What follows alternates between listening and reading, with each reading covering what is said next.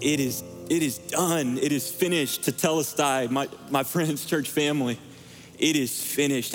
Pastor Jeff, how am I supposed to go after that and see my notes clearly with the tears that are in my eye? What a privilege that we have to gather together as the body of Christ, recognizing that it is finished. The curse of sin and death has been broken, has been defeated. John 16:33, I am writing you these things so that you'll have peace. In this world you will have trouble, but take heart. I've overcome the world. Church family, it is finished, and it is because of that, because of the work of our God, we have the great privilege of gathering together to worship as the body, to sit under the teaching of the word today, and together to grow further into the image of Jesus Christ. Church, it's a great privilege for me to be with you today. My name is Jeffrey Samplaski. I am the student pastor here at Great Hills.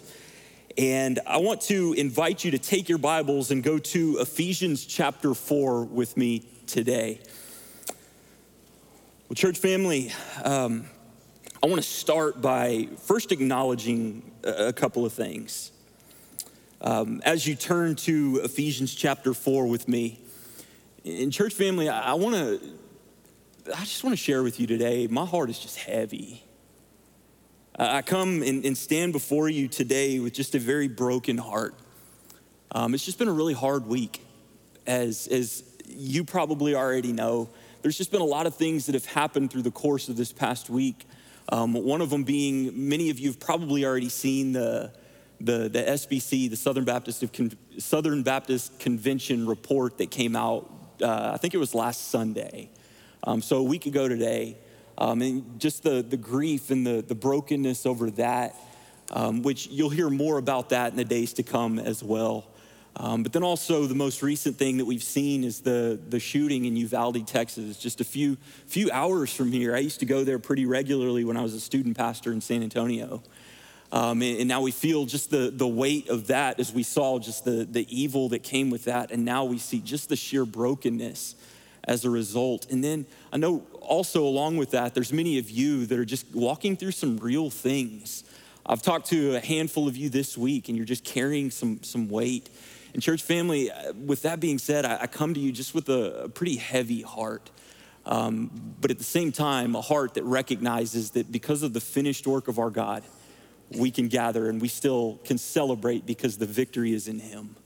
Church family, because of those things, I want to start this morning before we even get into our time of the word, just by offering you a handful of exhortations. And my hope and my prayer in that is that through the difficulties that we've walked through this past week, through the heaviness of the week that we've walked through, that our eyes would just be lifted to our victor, rather than just overwhelmed by the world that surrounds us. So I want to give you 4 exhortations that God has given me, and then we'll jump into the word together. So with that, number 1, church family, I want to challenge you to mourn with those who mourn.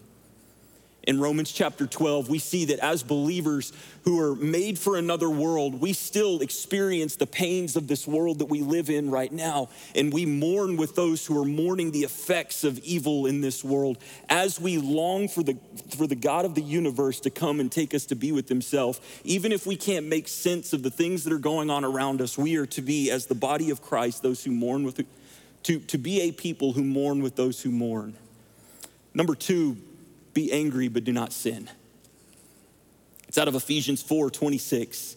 Church family, we should, as the body of Christ, when we see the evil and injustices that surround us in the world, we should be righteously angry at those things as people experience, whether it's us or somebody else experiences the weight of the evil in this world. We should be angry, but that is a very controlled anger.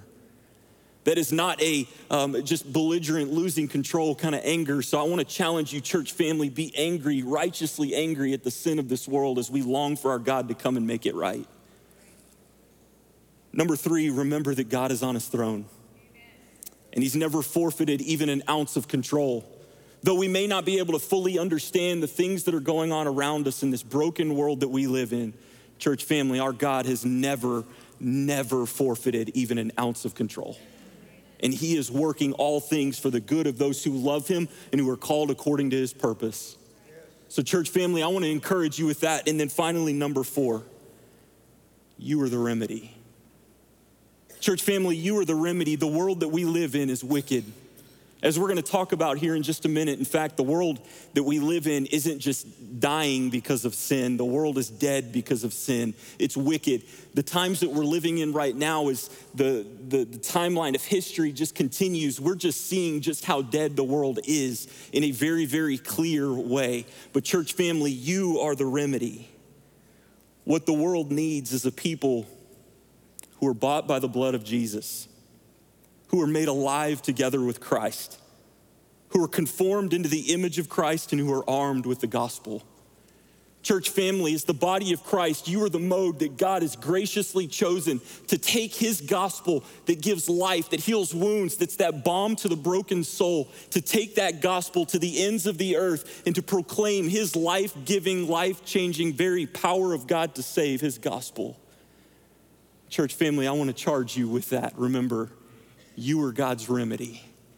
You are the mode that he's given to the world to reveal his son through.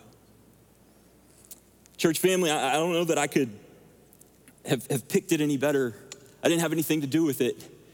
But as we move into our time in the word today, Ephesians chapter 4, verses 1 through 6, God began to just birth this passage into my heart and just really stir my heart for what this passage teaches several weeks ago. And then, of course, we've got the difficulty of the world that we're going in, all the difficult things that happened this week.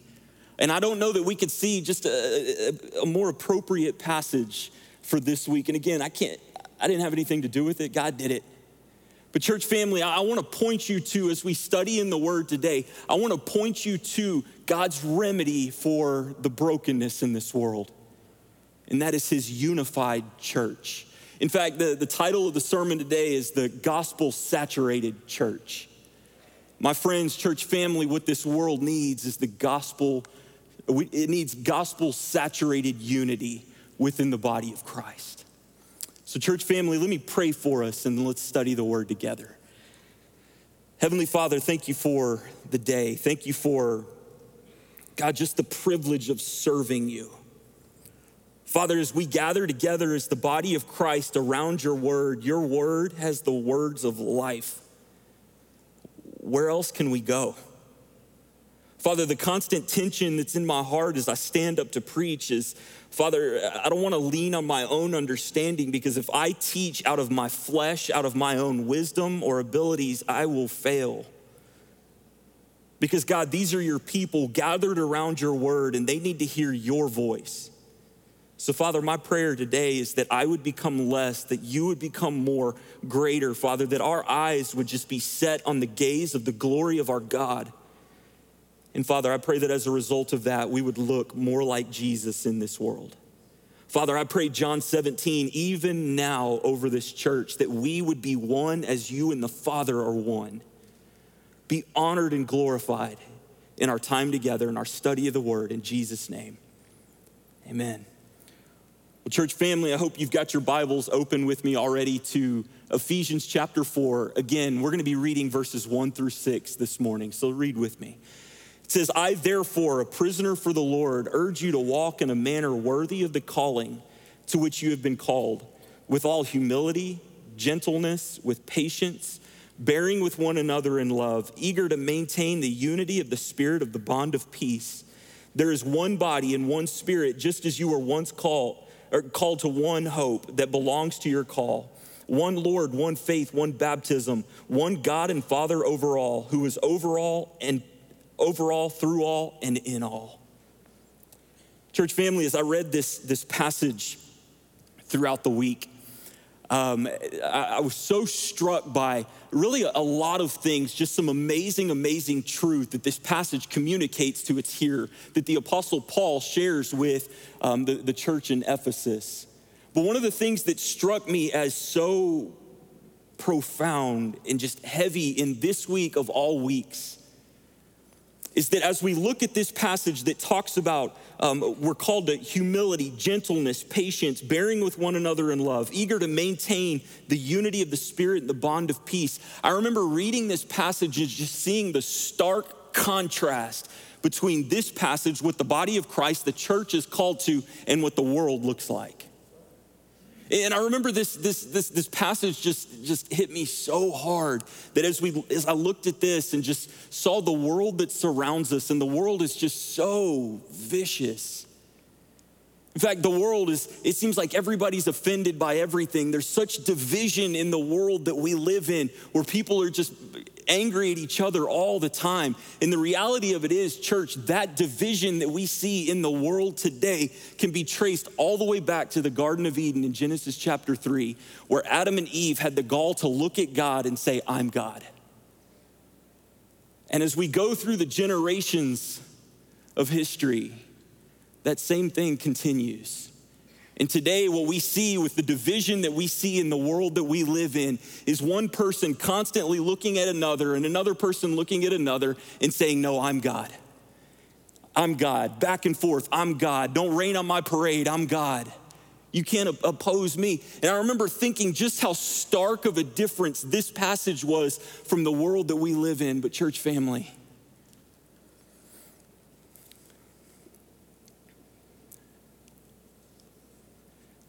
what grieves my heart is that so much of that division that we see in the world has trickled its way into many local churches. To the point where we get so used to division at times in our churches. We get so used to that we begin to look at passages like Ephesians chapter 4 and think that this is some type of mythical utopia that could never really happen. Church family, my brothers and sisters in Christ, why do I so often, we sell ourselves so short of God's best for his people?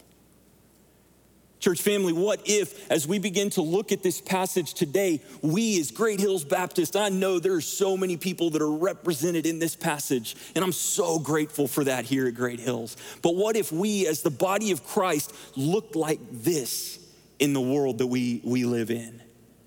As we together as the body of Christ experience humility, gentleness, patience, bearing with one another in love, and eager to maintain the unity of the Spirit in the bond of peace, what if that would be said about us in the onlooking world that knows nothing but division would look at something like this and say there's something different about that church? Church family, I am here to tell you, not only is this possible to experience as the body of Christ, but this is God's desire for his people, that we would experience this. So church family, my prayer this morning has been that we at Great Hills would experience this. Church family, I want to call you to more. Church family, I want to call you to enjoy walking with God, to be the people of God that God has called us to be in this world. And it's marked by these things: humility, gentleness, patience, bearing with one another in love, eager to maintain the unity of the Spirit of bond of peace. And out of this passage this morning, church, I want to offer you 3 truths about what it looks like to be the unified church. I would encourage you to write these truths down, to take them and measure them up to Scripture a little bit later, meditate on them, and then work to apply these truths to your life. I am so convinced that out of this word, out of Scripture, if we take these things and apply them to our lives, we will experience the great things that God has called us to as the body of Christ, the church. So church family, in order to experience the unity that God has called us to in this world, truth number 1, we must be a people who are united in our calling. So take a look at verse 1 with me for just a minute. Verse 1 in Ephesians chapter 4 says, I therefore, a prisoner for the Lord, urge you to walk in a manner worthy of the calling to which you have been called. This passage, as I studied through this week and just meditated on just these 6 verses, verse 1 captivated my attention. In fact, this morning, we're gonna spend the vast majority of our time looking at verse 1, because if we get verse 1 right, everything else will follow. But on the other hand, if we gloss over verse 1 in this text and we jump straight into verses 2 through 6, we'll miss the whole point. And I want to make sure that we don't look at this passage as just sort of an introduction to another section of the book of Ephesians, but instead capture the beauty of it. It says, again, therefore, a prisoner for the Lord, I urge you to walk in a manner worthy of the calling. So church family, what is that calling? The word calling or walk in that calling is something that just captivated my attention as I studied this week. You see, the book of Ephesians is broken up into two sections. And I love this book. The book of Ephesians is, if push came to shove and I had to pick my favorite book in the Bible, I would probably pick the book of Ephesians. For a lot of different reasons, but one of them being that if you know the book of Ephesians, just within those 6 short chapters, if you've got a pretty firm grasp of the book of Ephesians, you've probably got a pretty good grasp on the whole Bible, the Bible as a whole. Because as you look at this book, you see all of the major themes that course through the veins of the entirety of Scripture. But I love the way that this book is broken up. So this book is broken up into really 2 different sections. You've got the first 3 chapters, chapter 1, chapter 2, chapter 3, that all deal with what is the gospel. And then the power and the authority, the impact of the gospel in chapters 1 through 3. And then starting in chapter 4, where we're at today, 4 through 6, really talk about the effects of the gospel. How are we as the people of God to live in light of the gospel that Paul just talked about in chapters 1 through 3? And then, as I said, the passage that we're in today, Ephesians 4, 1 through 6, really starts off the second half of this book where Paul is talking about the effect of the gospel. What does it look like to be a people who live in light of the gospel? And what Paul is communicating to us at the very start of our text for today is in light of that, in light of what I just spent 3 chapters talking about, walk in a manner worthy of that. So it's so incredibly important for us to understand verse 1, the calling that we have as the body of Christ is the gospel. In fact, flip over with me to Ephesians chapter 2, and I want to make it absolutely clear that we understand, be absolutely sure to make sure that you clearly understand what I'm trying to articulate with when Paul says, in light of the gospel, which you see in chapters 1 through 3. So go back to Ephesians chapter 2, and I'm gonna start in verse 1. This is a text that I read all the time with our students, and I think it articulates just the gravity of the gospel. Remember, this is what you're called to as the body of Christ, to live in light of. And starting in verse 1, it says, "And you were dead in your trespasses and sins, in which you once walked, following the course of this world, following the prince of the power of the air, the spirit that is now at work in the sons of disobedience, among whom we all once lived in the passions of the flesh, carrying out the desires of the body and the mind, and were by nature children of wrath, like the rest of mankind." Church family, I'm so grateful that our God didn't just put a period there and call it a day. But instead, in verse 4, it starts off with what I tell our students often are my 2 favorite words in all of the Bible. It says, "But God, being rich in mercy because of his great love which he loved us, even when we were dead in our trespasses, he made us alive together with Christ. By grace you have been saved and raised us up with him and seated us with him in the heavenly places in Christ Jesus, so that in the coming ages he might show the immeasurable riches of his grace and kindness toward us in Christ Jesus." Church family, that is the gospel. By grace you have been saved. Church family, this is the beauty of the gospel. This is the calling that that Paul is calling us to walk in light of, that we as fallen humanity, traced all the way back to to Genesis chapter 3. We were fallen humanity, enemies of God, dead in our sin, but God intervened by way of the cross of Jesus Christ. But God, being rich in mercy, because of his great love in which he loved us, made us alive together with Christ. Church family, that is the gospel, that no longer are we called enemies of God, but we're called sons and daughters of God. One of my favorite books is, it's called Knowing God by J.I. Packer. I would encourage you to go read it. It's a pretty heavy read. But one of the things that Dr. Packer does in his book is he paints the picture of the nuclear family adopting someone into their family. And the way Dr. Packer puts this and explains adoption is you have one family that adopts somebody who wasn't previously a part of their family. And through this incredibly compassionate and bold act, they bring somebody who wasn't a part of their family into their family. And as a result of that, that person that was adopted is now a part of their family and therefore worthy of all the benefits of being a part of the family. And Dr. Packer was talking about how this is the same thing that happens in the family of God. We as the people, or we as fallen humanity, were separated from God because of our sin, deserving of the punishment and the wrath of God because of that sin, because he's a just God.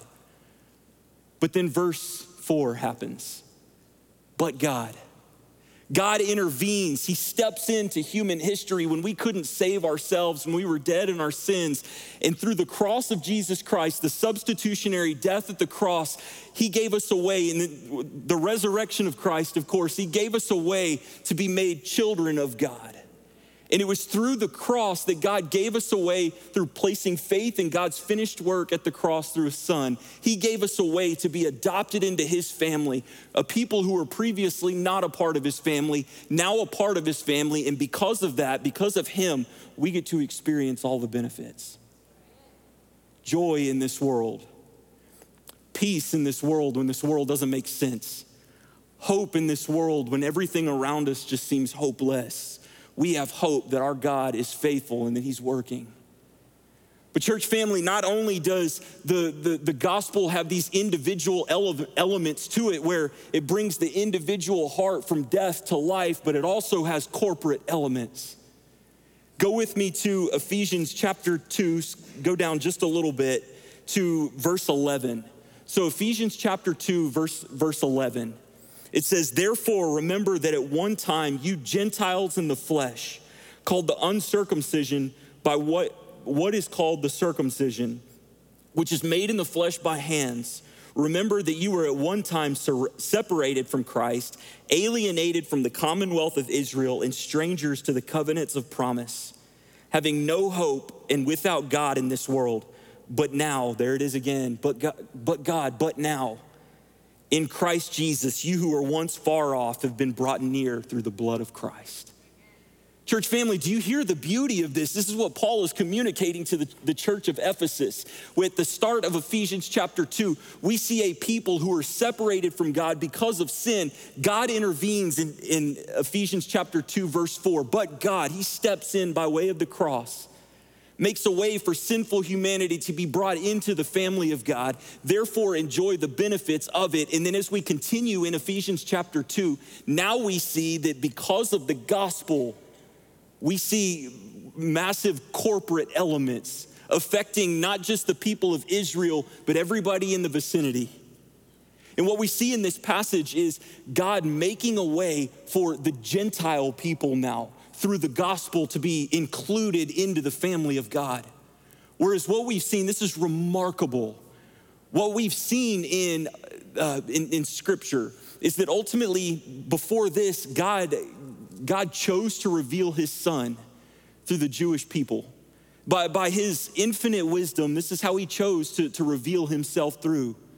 But when Christ came, this gospel was opened up to all different people groups, not just the Jewish people, but now you have the Gentile people who are included into the family of God. This is remarkable because the reality of it is these people shouldn't be hanging out. They're so totally different in their heritage and their background. But what we see here is that through the gospel, through the power of God to save, the gospel, we see God creating a new people, a new race. We see God creating his church. And do you see what happens here? This is remarkable. A little while ago, I talked about how the onlooking world, ultimately what the division in the world comes from is people doing the same thing that we saw in Genesis chapter 3. I'm God, I'm God, I'm God, no, I'm God. That's what division comes from. But what God did here through his gospel, what he did on the individual level is at the gospel, he gave us a way to acknowledge and recognize him as God. So we don't have to admit that we're God anymore. We don't have to be God, but rather we relinquish control to the one true God. But the corporate elements to this are remarkable. Whereas these two people groups would live ultimately in division, what the gospel does is cause all of them to recognize him as God. So suddenly there is one family that's not divided by thinking, or two people groups that are divided by thinking that they're God, but rather they're unified by the fact that they recognize the one true God. Church family, we must be a people who are united as the body of Christ through the fact that we recognize that he is the one true God. Church family, do you see how important the unity of the church is here? This knocked me sideways as I was studying it this week. Do you see how important the unity of the body of Christ is here to our God? He bought it with blood. It is because of the blood of Jesus that we as the body of Christ can gather together rather than looking at each other and saying, my way, no, my way, I'm God, no, I'm God. We can gather together people from different walks of life, different languages, different nationalities, different likes and dislikes. We can gather together under the one banner that he is God. And that changes everything. And that's what Paul is calling us to. Paul is saying, in light of this, in light of the gospel that brings the dead, the previously dead heart to life, in light of the gospel that brings the rebel heart into the family of God, in light of the gospel that unifies the church under the one banner that is our God, in light of that, walk worthy of that calling. How incredible is that? And then Paul continues in our passage for today. Go to the second half of verse 1. Walk in a manner worthy of the calling to which you have been called. Here it comes. With all humility and gentleness, with patience, bearing with one another in love, eager to maintain the unity of the Spirit and the bond of peace. So, church family, truth number 2 that I want to give you is that as the body of Christ, we are united through our actions. I love that Paul continues this passage by saying, walk in a manner worthy. In other words, this is a continual action, is what the language of Ephesians chapter 4 gives us. What Paul is not saying is simply remember your calling. He's not simply saying remember that day. But what he is saying is in light of that day that God revealed himself to you through his son on that day, continue to walk in light of that. So church family, do you hear the continuing work of salvation here? Paul is communicating to his hearers that we are to continue to walk in light of the gospel as long as we live in this world. And here's what it looks like. We'll treat each other with humility. We'll treat each other with gentleness, with patience. We'll bear with one another in love. And we're eager to maintain the unity of the Spirit. What Paul is communicating here is he is saying, if you really get the gospel, like if you really get what I communicated to you in Ephesians chapter 1 through chapter 3, you'll be united. He's saying, church family, my hearers, if you really understand the power of my gospel, if you really believe, as Romans tells us, that the gospel is the power of God to save, to create a new race of people who are under the banner of our God, then you'll be united. The unity and love of Christians for one another, as Pastor J.D. Greer said, the unity and love of Christians for one another is a natural, organic response created by the gospel. When our hearts are softened to the gospel, by the gospel, we'll treat each other with these characteristics. Because the more we look like Jesus individually, the more we'll look like Jesus relationally. Church family, on an individual level, if we as individuals understand this gospel, the beauty, the power, the mercy, the grace of this gospel, that we were bought by the blood of Christ, if we understand that individually, it'll show relationally. and we'll treat each other with these things. I love that Paul gives a handful of characteristics of the unified church. And the first one is humility. You can't look at the beauty, the power of the gospel and treat each other with pride. If we truly understand the gospel, humility is the only way that we can treat each other.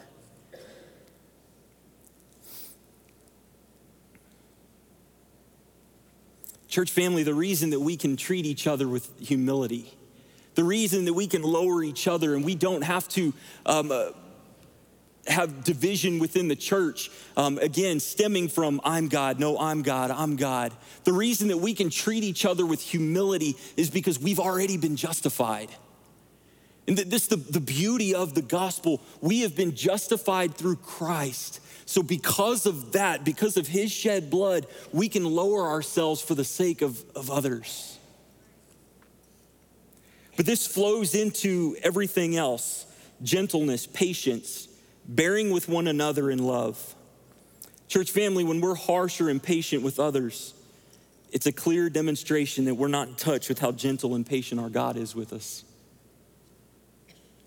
Church family, may we be gentle and patient and kind with each other as God was gentle and patient with us. And then at the very end of this text, it says, eager to maintain the unity of the spirit of bond of peace. I was struck when I read that word, eager to maintain, or that phrase, eager to maintain. Eager to maintain the spirit of the bond of peace. Do you hear the action that's in that? This text is not just calling us to sit aside and just hope that there's unity, hope that there's peace within the body of Christ. But what this is communicating to us is that it takes action from the body of Christ pursuing this kind of unity. In fact, church, I think apathy within the body of Christ is one of the greatest threats to the modern church. But we weren't called to simply sit aside and be quiet and hope that there's peace. But church family, we are called as the body of Christ to actively pursue the unity of the body. And how do we do it? We do it through demonstrating humility. We do it through demonstrating gentleness, peace, bearing with one another in love. In the same way that God loved us, we love and support each other. Church, one of the things that I love the most about the church, this isn't in my notes, but it just pops into my head as I share.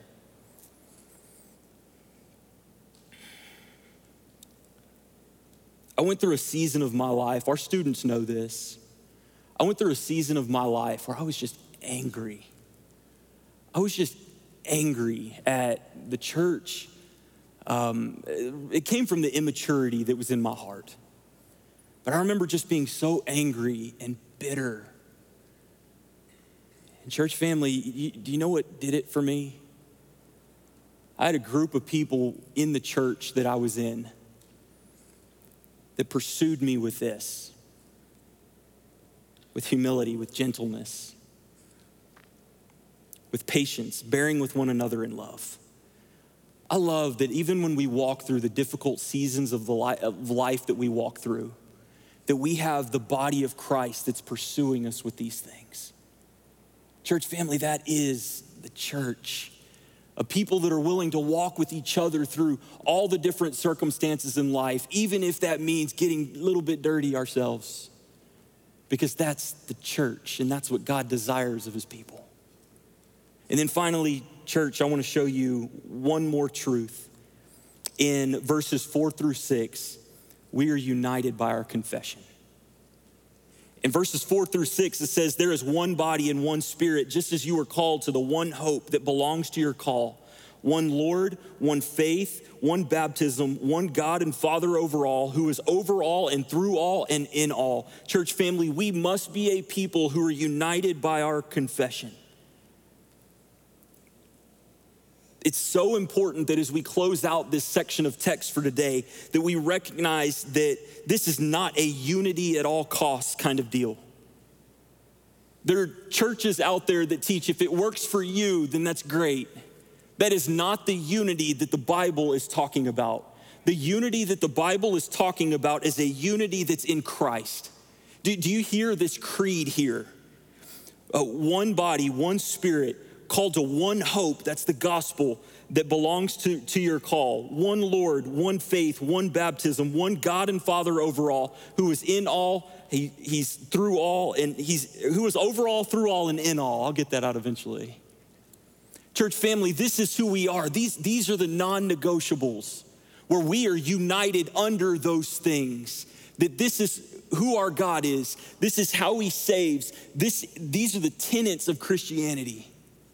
But church family, I want to point out too, that if we are standing for verses 4 through 6, while at the same time neglecting verses 2 through 3, we're in error.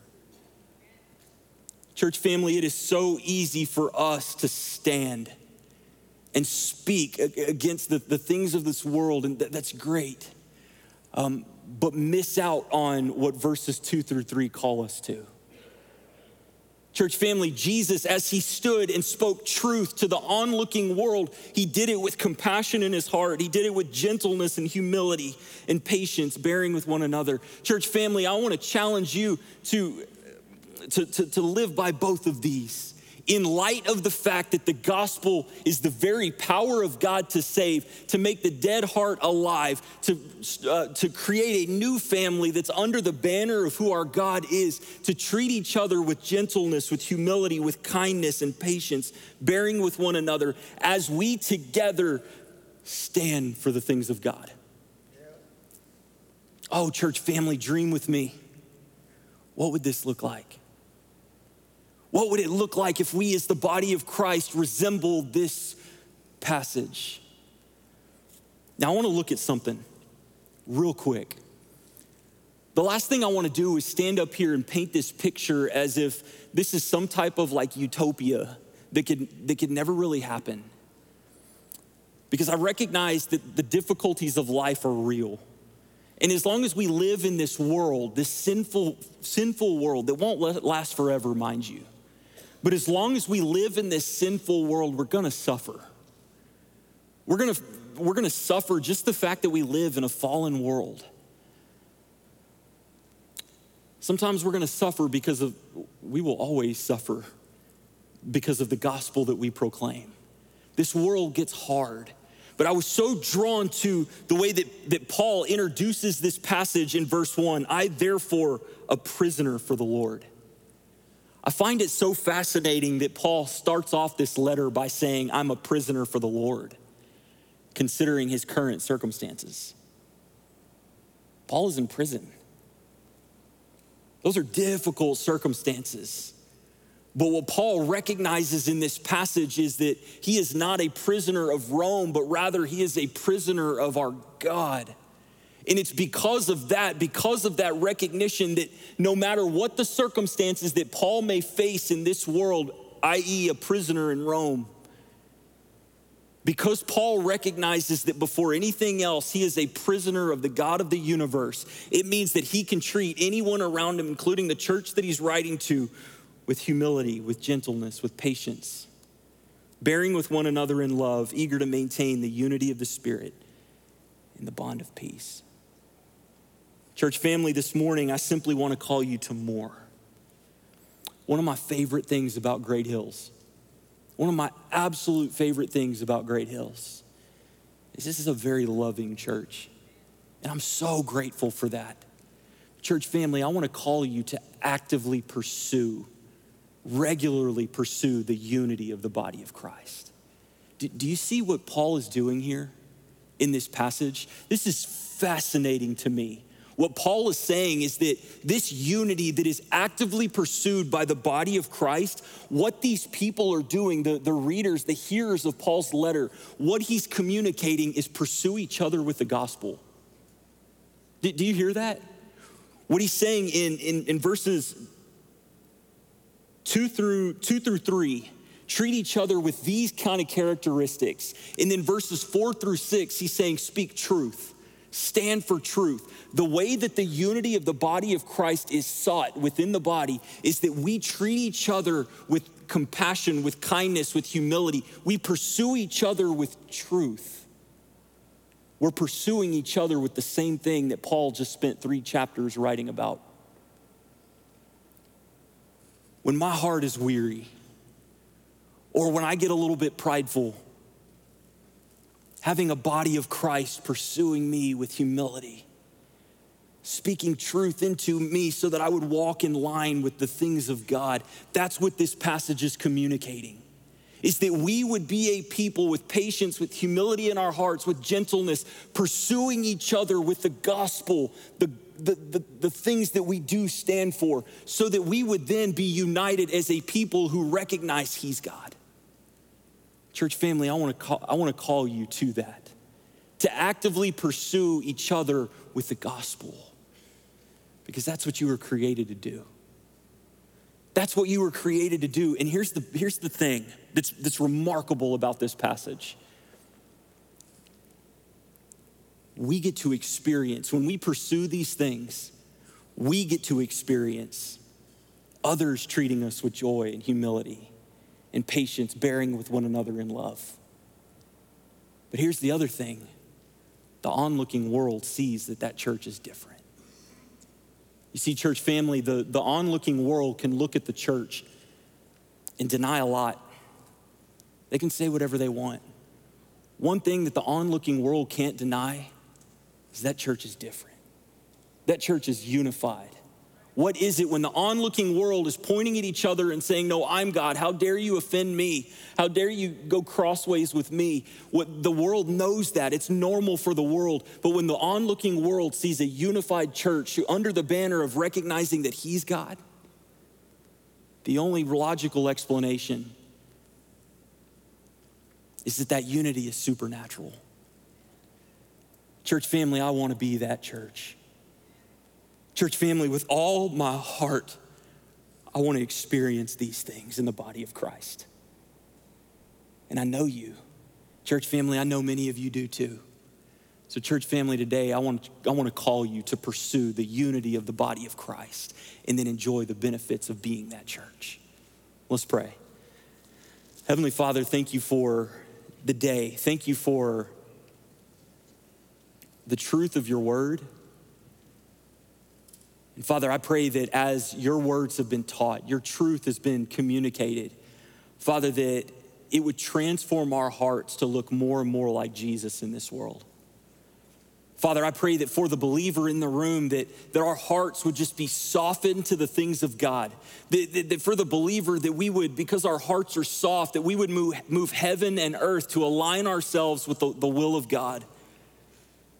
For the non-believer that is in the room, God, I'm glad they're here. Father, my prayer is that as they hear the truths that are communicated from your word, and they see them lived out in action by the body of Christ, that they would say, I want that. Father, as we move into our time of response, by the power and authority of your Spirit, God, would you move in the lives of each and every person that's here, mine included. Father, be honored and glorified as we respond. In Jesus' name. Amen. Well, church family, as we get ready to sing, this next song is what we call our time of response. We recognize that whenever the word is taught, it leads to response. So we want to intentionally give you an opportunity to do just that and to respond to the teaching of the word. As I prayed a minute ago, it could be for the believer that's here. You may have seen something in your life. This is what the word of God does. You may have seen something in your life that you don't think reflects, according to the word of God, it doesn't reflect the heart of God well. And you need to come grab somebody at the front and say, hey, here's what this is that I've been holding on to that doesn't reflect God well. We'd love to pray with you and then to walk with you through that. You may also be somebody as a believer that just says, man, I'm hurting. I'm walking through real stuff in my life. And I need somebody to speak truth into me with compassion and kindness and to walk with me like this passage talks about. That is the church. Church family, if that's you, I want to call you to come grab one of these pastors or directors that's up front and say, I just need somebody to be that. Here's the thing. By doing that, you're allowing us to be the church that God has called us to. I want to give you the freedom to do that as well. But also along with that, I recognize there's people in here that are not followers of Jesus Christ. Like I prayed a minute ago, I'm glad you're here. It is our great privilege to have you joining us in worship today. My prayer, as I prayed a minute ago, has been and will continue to be that you would hear the truth of God's word and you would see it lived out by these amazing people, the body of Christ that we call Great Hills, and that you would say, I want that. I want what they have. I want that joy. I want that peace. I want those people to walk with me in the difficult seasons of life that I walk through. I want to challenge you, if that's you, again, come grab one of these pastors or directors and say, hey, I need that Jesus that y'all were talking about today. But whatever that looks like, church, there's a whole myriad of things, responses that we can have to the teaching of the word. I want to give you the opportunity to move freely. So as we sing, have that freedom to move and to come grab one of these pastors and to respond to the teaching of God's word today.